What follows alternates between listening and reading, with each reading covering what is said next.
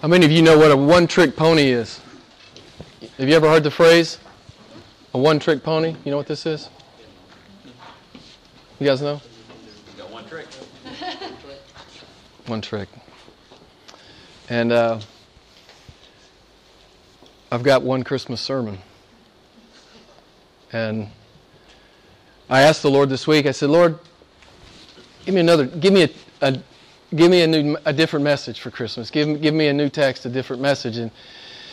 And He always pushes me back to the same message. And I guess it's because I need it. I need it. So, if you were here last year, get ready. This is a repeat of my one trick, my one Christmas trick. And C.S. Lewis, he's almost always right, and he says that people need to be reminded more than they need to be instructed. Amen? He says, the real job of every moral teacher is to keep on bringing us back time after time to the old simple principles which we are all so anxious not to see.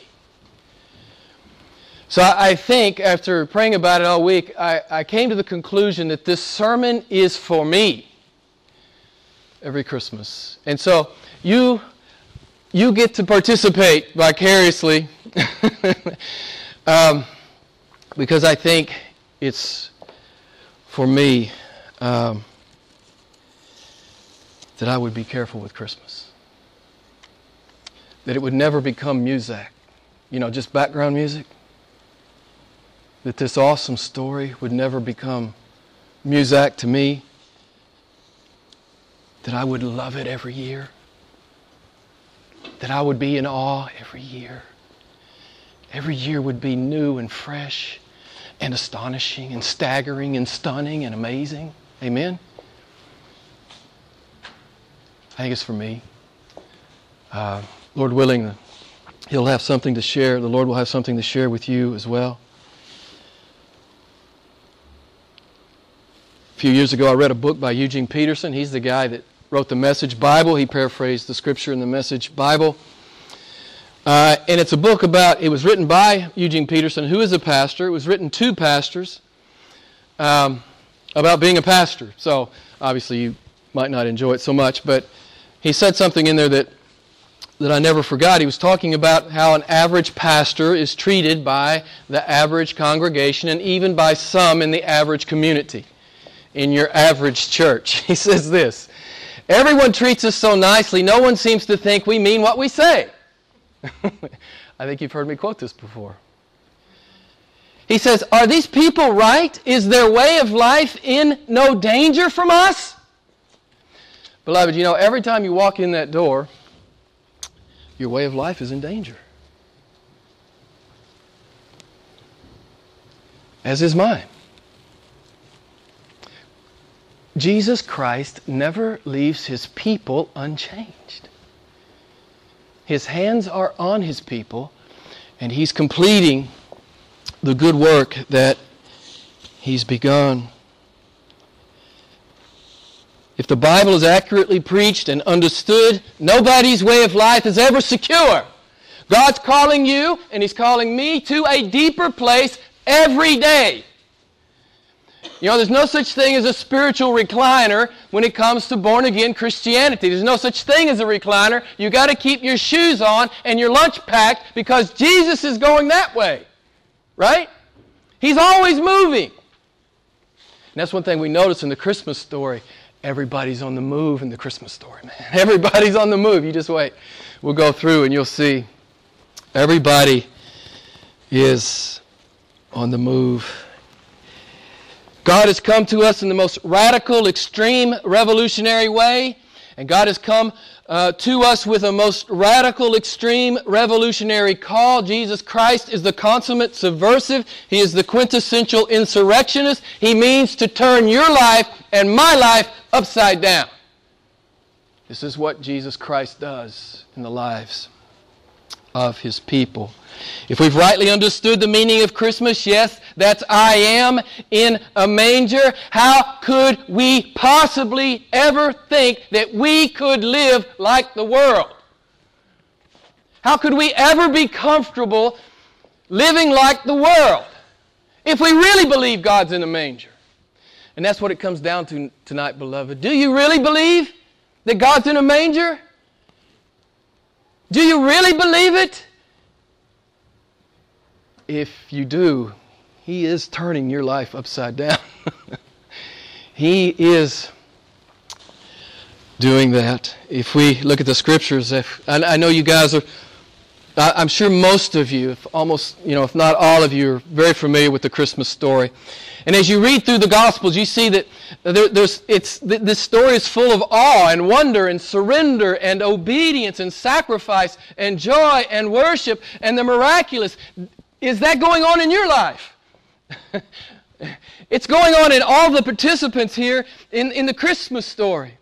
And to paraphrase Eugene Peterson, he says, everyone's way of life is in danger. Nobody in the Christmas story, nobody's life stayed the same.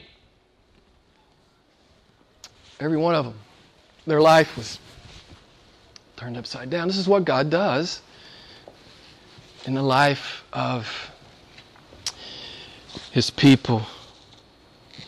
Eternal, infinite, almighty Creator God is in a manger. It's a breathtaking thing, is it not? If it's not breathtaking, you're not getting it. You're not thinking deeply about it. It may be dogma to you, but to consider that I am is in that manger, it's a breathtaking thing.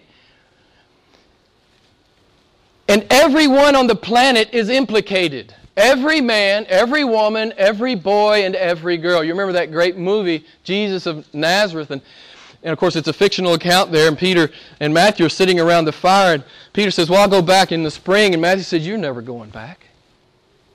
He says, you're never going to fish again. You're never going to get drunk again.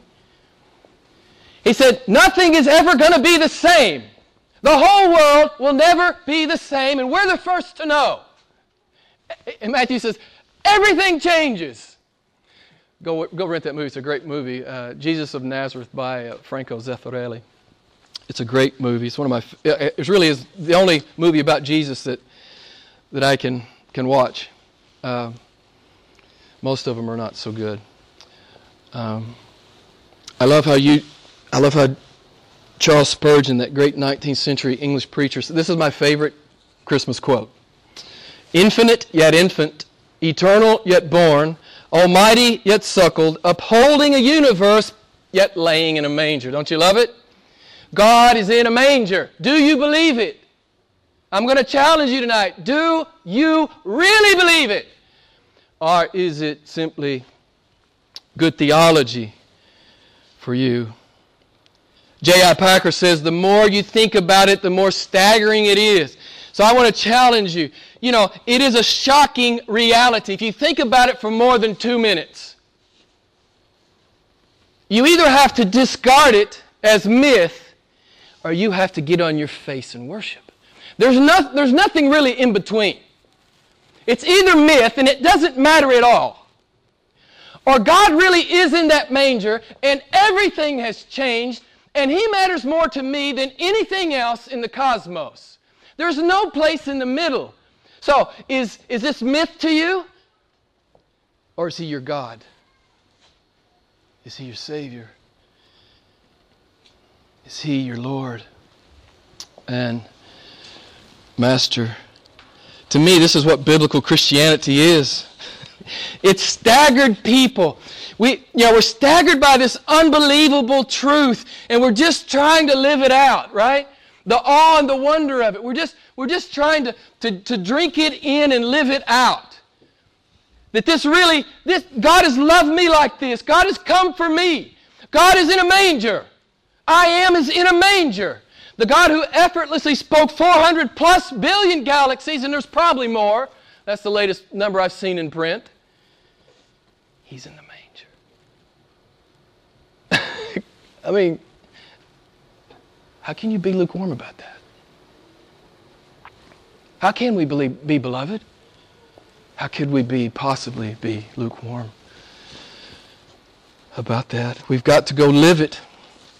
If we believe it, we've got to go live it.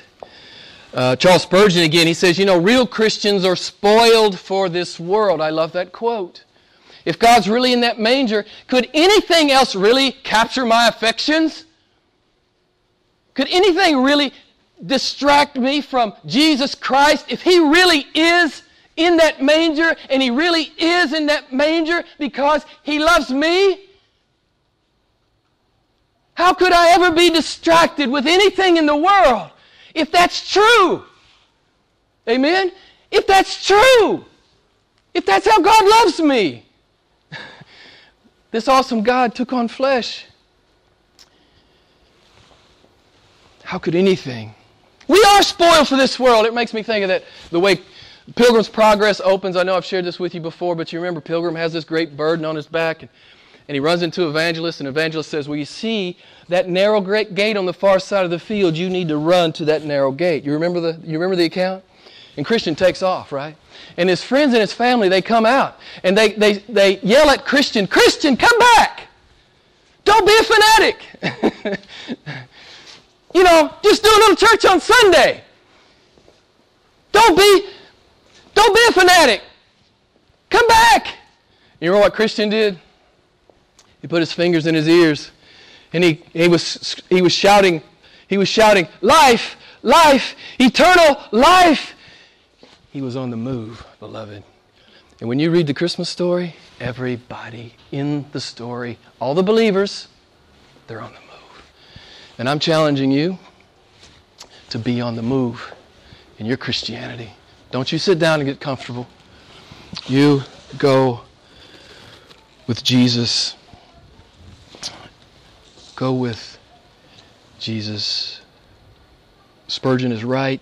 Real Christians are staggered by the compelling beauty of this biblical truth. We are indeed spoiled for this world.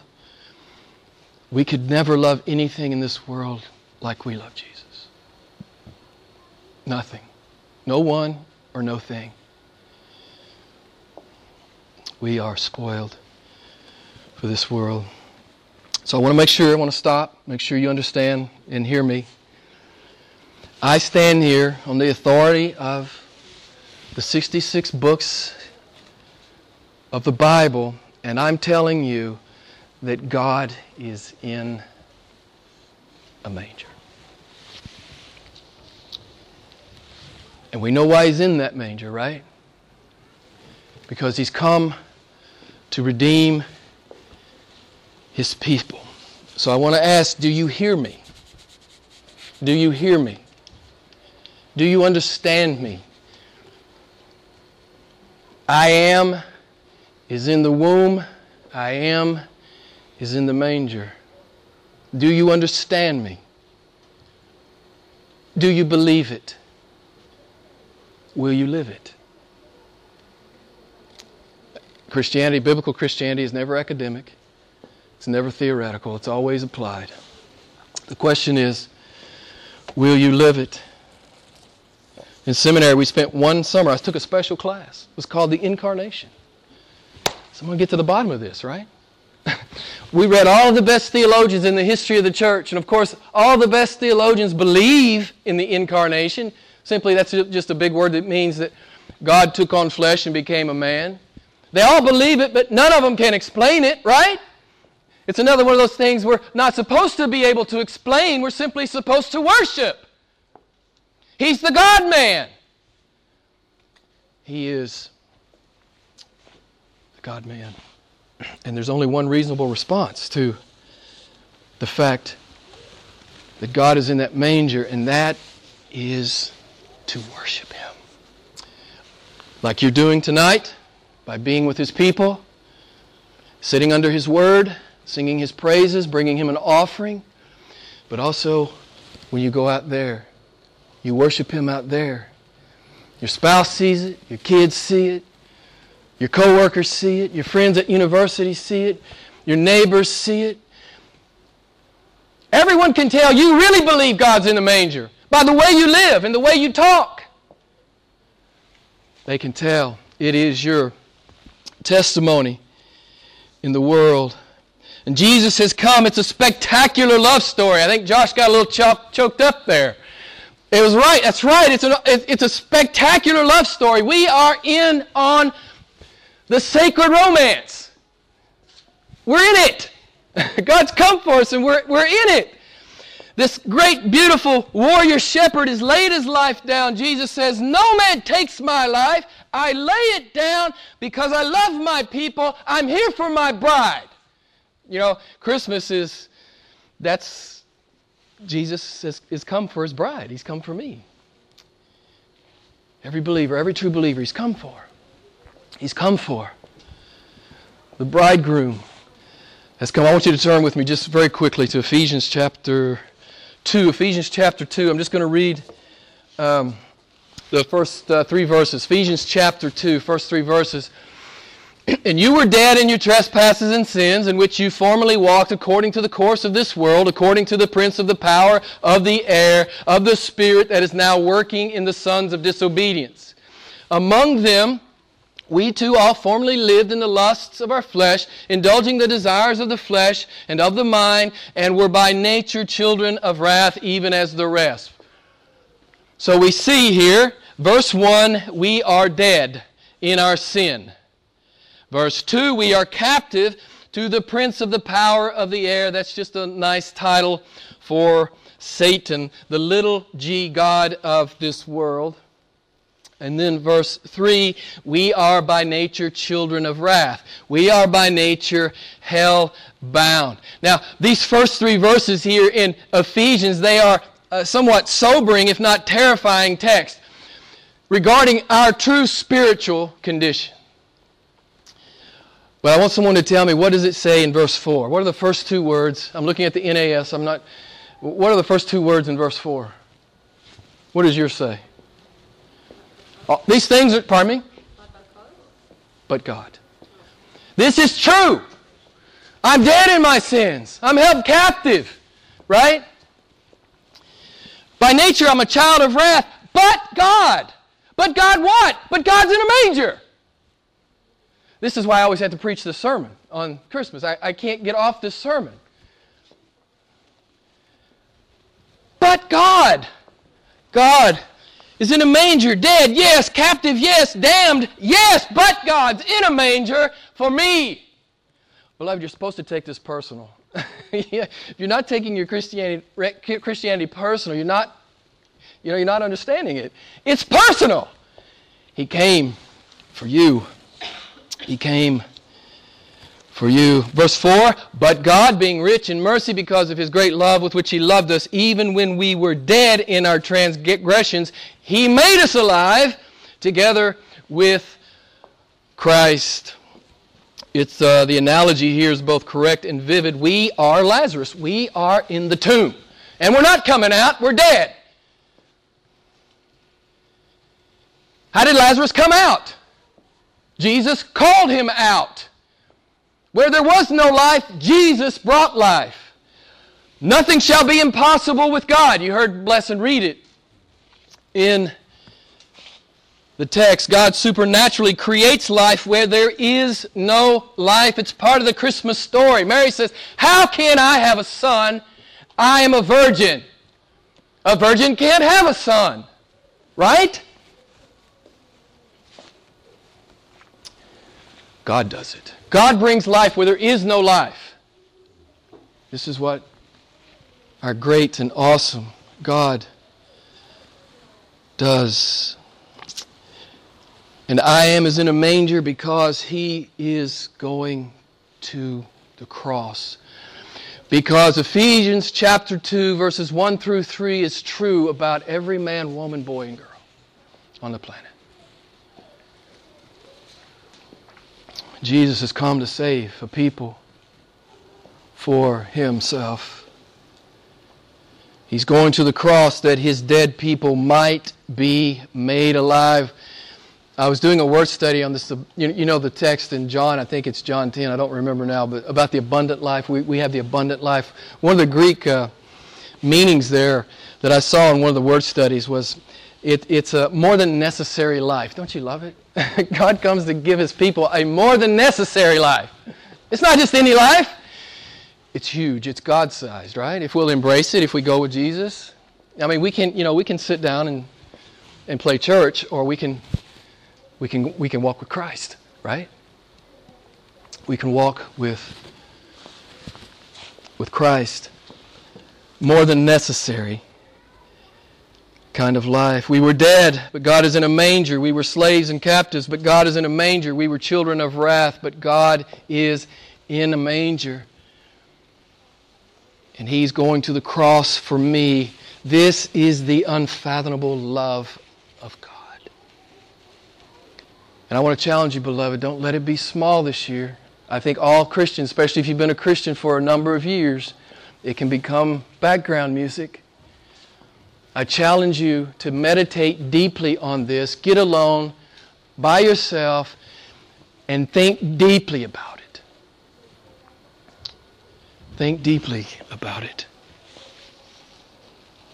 God is in a manger. I've said it many times from this pulpit. Let the whole created order and every being in it stand in stunned, staggered, breathless awe. God is in a manger and God is going to the cross. How can you not be stunned by that fact?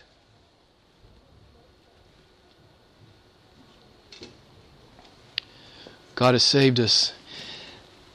He didn't send some subordinate. He didn't send some underling. He didn't send an aide. He didn't send an associate. He came, right?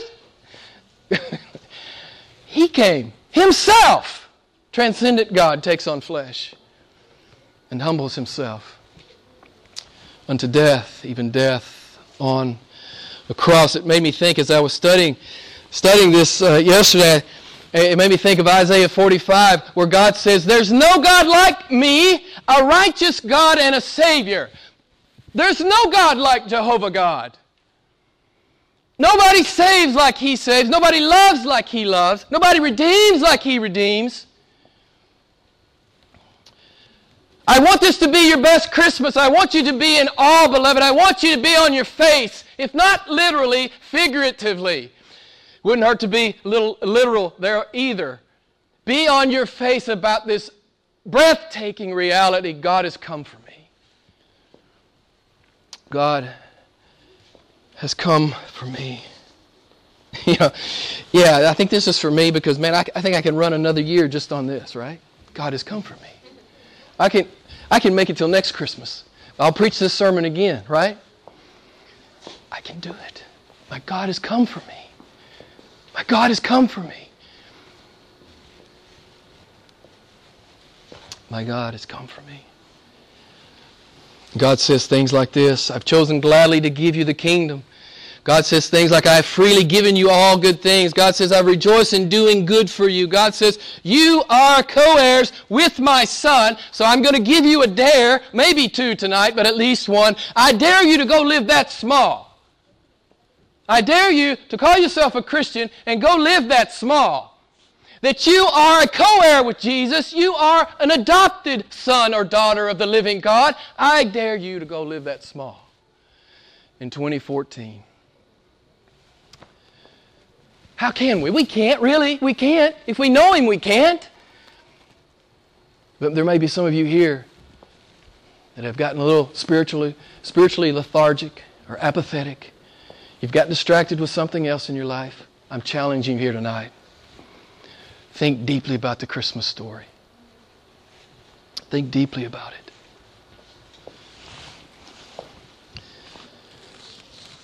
If you do, you won't be able to live it small. You will not be able to live it small. So, beloved, how can you not be staggered by this reality? How can you not fall in love with Him?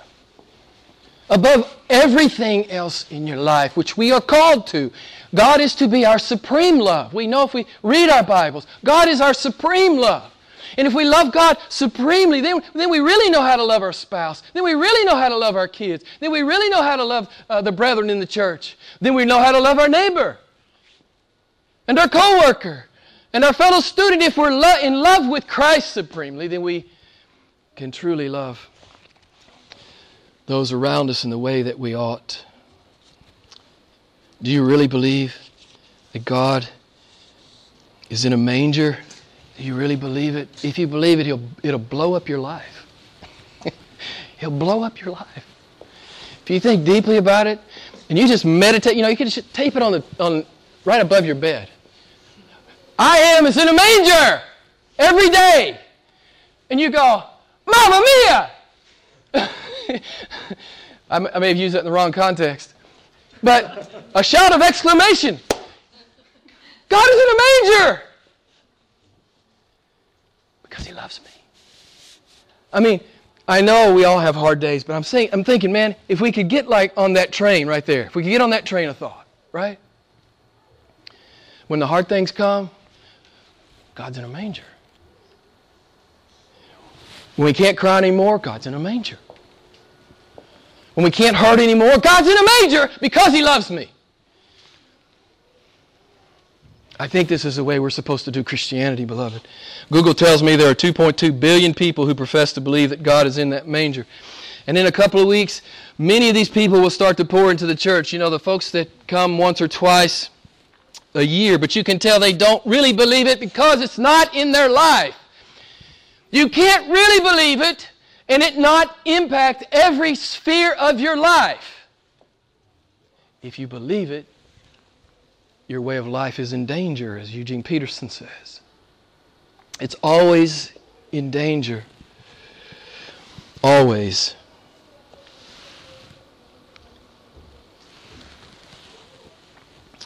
To really believe is to be forever changed. And it's, again, as I said earlier, it's one of the compelling truths of the Christmas story. Those involved in it, all of their lives were turned upside down. You heard the text read about Mary, Luke chapter 1. Can you imagine? There were obviously a lot of practical implications here. You agree? She's a virgin. She's betrothed. She's found to be pregnant. What's everybody going to think? Right? I mean, there's serious ramifications here. Serious ramifications. Legal and personal risks here. The whole thing is fraught with peril. But did you hear Mary's response? Sometimes if you're walking with Jesus,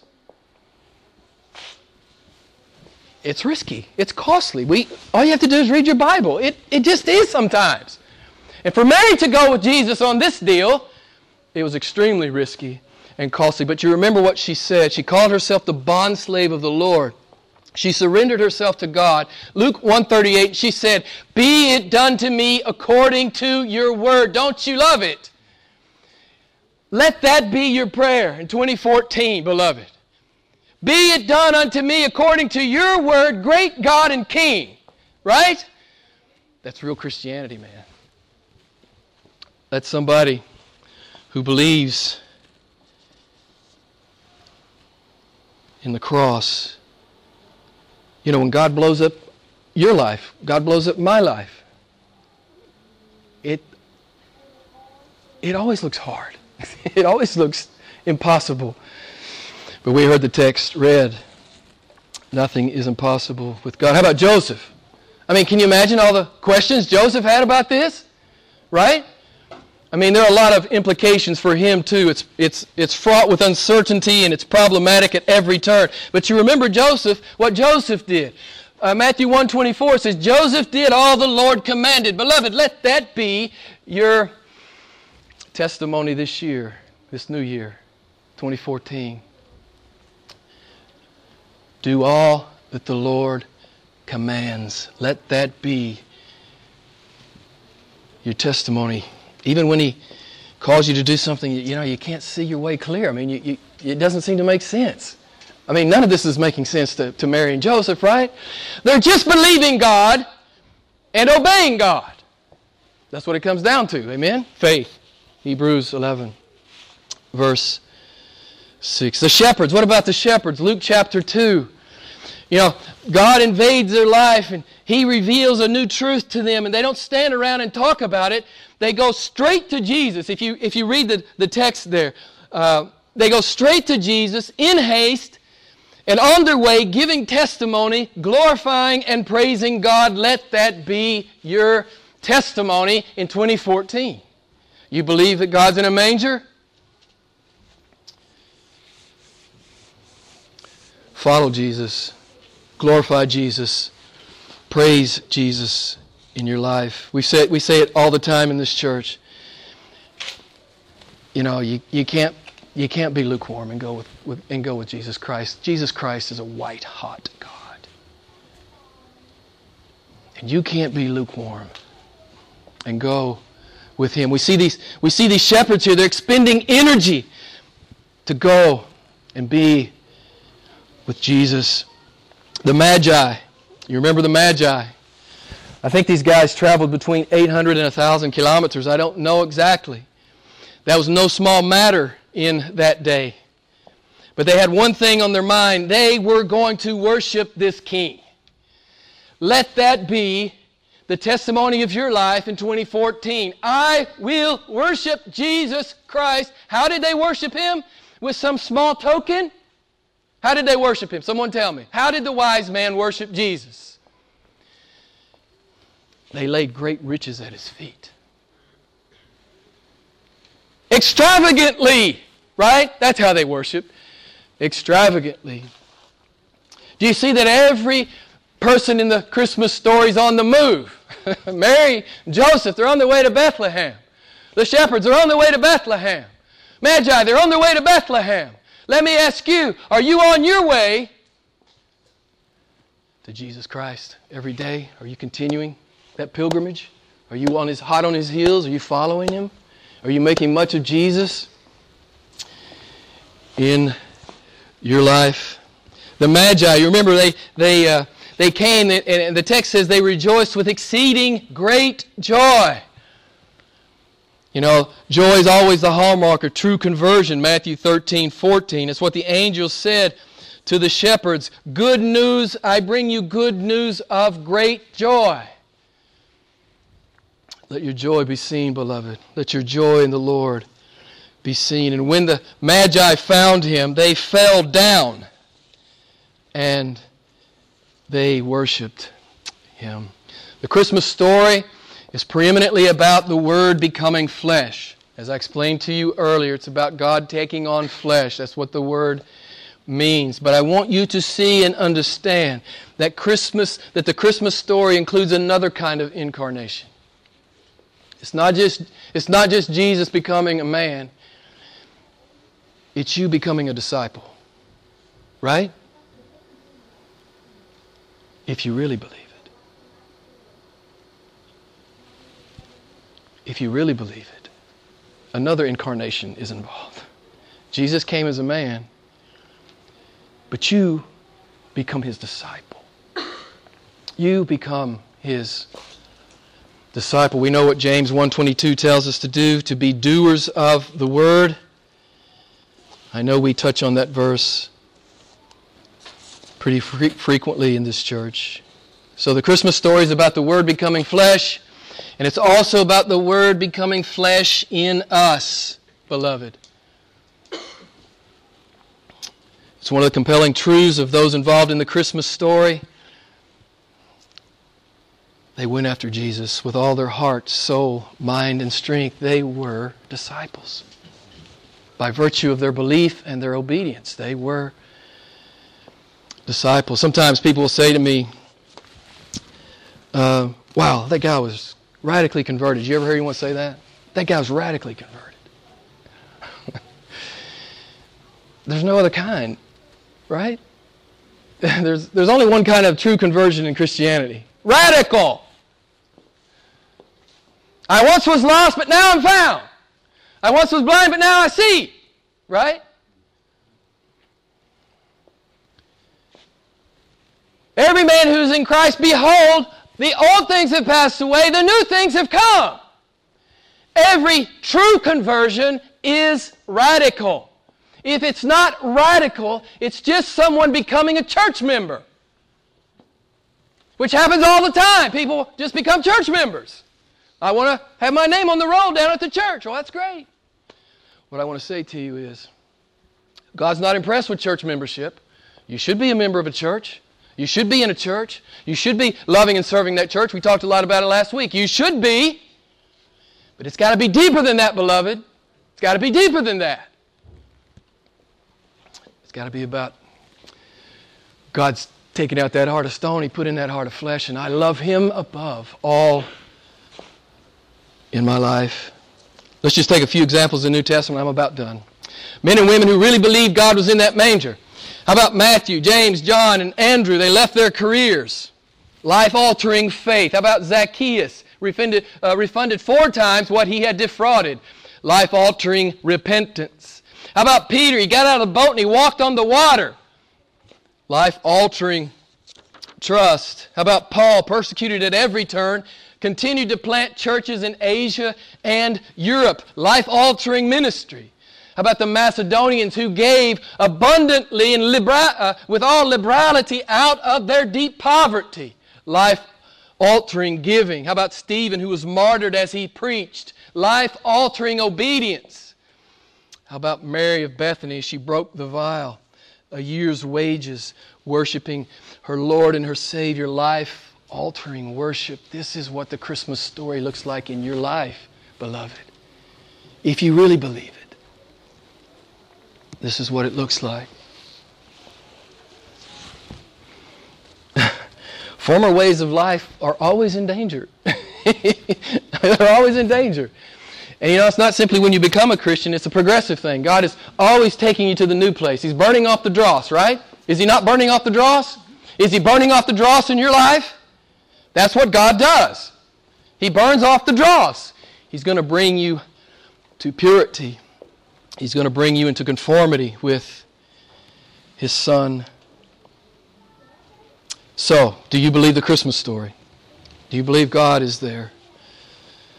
God says the Word was made flesh, and I expect my children to flesh out my Word. That's the Christmas story. God's in a manger. He saved us. And then He calls us. Go live it. Go live. Go live this awesome reality. It's what we see in the Christmas story. Risk-taking faith like Mary. Never look back obedience like Joseph. Wholehearted pursuit of Jesus like the shepherds. Extravagant worship like the Magi. That's what the Christmas story should look like in your life and in my life. Beloved, I know I push you around when you come in here. I mean, we could do 3 poems, a homily, and a couple of funny illustrations. But that's not who I am. Your time is way too important for me to waste it trying to be an entertainer. I'm not an entertainer. I don't want to be an entertainer. So it's like when you come in here, I'm going to give you my best shot. Okay? I'm going to give you my best shot every time. Sometimes you won't like it. Sometimes you think, man, I wish he'd shut up. I wish he'd get off that. I wish he'd leave that alone. But beloved, if it's in the text, I'm going to bring it in. I'm going to talk about it. So I know I push you around, and let me tell you something. God pushes me around behind my little desk, in my little office, and I'm getting pushed around every day, all week long. So don't blame me. I just got to come in here and vent, right? But I love it when God convicts me because I know His hand is on me. Beloved, if you don't feel conviction, something's not right. God will burn off the dross. It's what He's doing. It's because He loves you. The best way I can love you is shove you around some when you come in here. If I'm not going to do that, I should just go sell used cars, right? I bet I could sell used cars. But I'd rather do this. As long as the Lord allows me to do it, I would rather do this. So I'm going to challenge you. Let this be the best Christmas you've had in a long time. Get on your face and worship. If not literally, figuratively, worship this great God. Worship Him like you have never worshiped Him. And let His Word be incarnate in your marriage, in your singleness, with your kids, in your career, in your studies, of course in your church, in all your relationships. Let the Christmas story incarnate itself. This awe, this wonder, this joy, this love, this power, this forgiveness, this grace, this mercy, let it just flow through your life. And you can let it flow through your life. Because God is in a manger and He's loved you like this, beloved. If you forget how God has loved you, or if I found out that you forget, if you forget, you call me, and I'll tell you how much He loves you. But if I found out that you've forgotten, I'm coming to your house. And I'm going to preach to you and remind you what a great love. What a great love. It transcends, His love transcends every hard thing in this life. Every hard thing. And in a few moments, as my brother said in seminary, I've never forgotten it, and I'm done. He said to me, Jim, in a few moments, we'll be with Him. In a few moments, we will be with Him. Live like that's true, beloved. In 2014, let's pray together.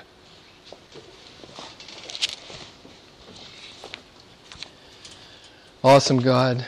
Awesome God. What a great gospel. What a great gospel. What a great Savior. You've come for us in the most miraculous and stunning and staggering and astonishing way. It's a beautiful, as Josh said, it's a beautiful love story. It's a sacred romance. Who could love like you? Who can save like you? There's no God like you. So Lord, I pray that we would take it to heart, that it would fill our hearts and minds with joy. That we would be your people in 2014. And we would live the power of the gospel and the joy of it. Thank you, Lord, that you have loved us like this. Thank you, beautiful warrior shepherd, that you have laid your life down for me. Thank you, Father. Thank you. We worship your holy and mighty name. We confess and give praise and glory and honor to the name of Jesus Christ, the name above all names. We praise Him and we worship Him. Amen.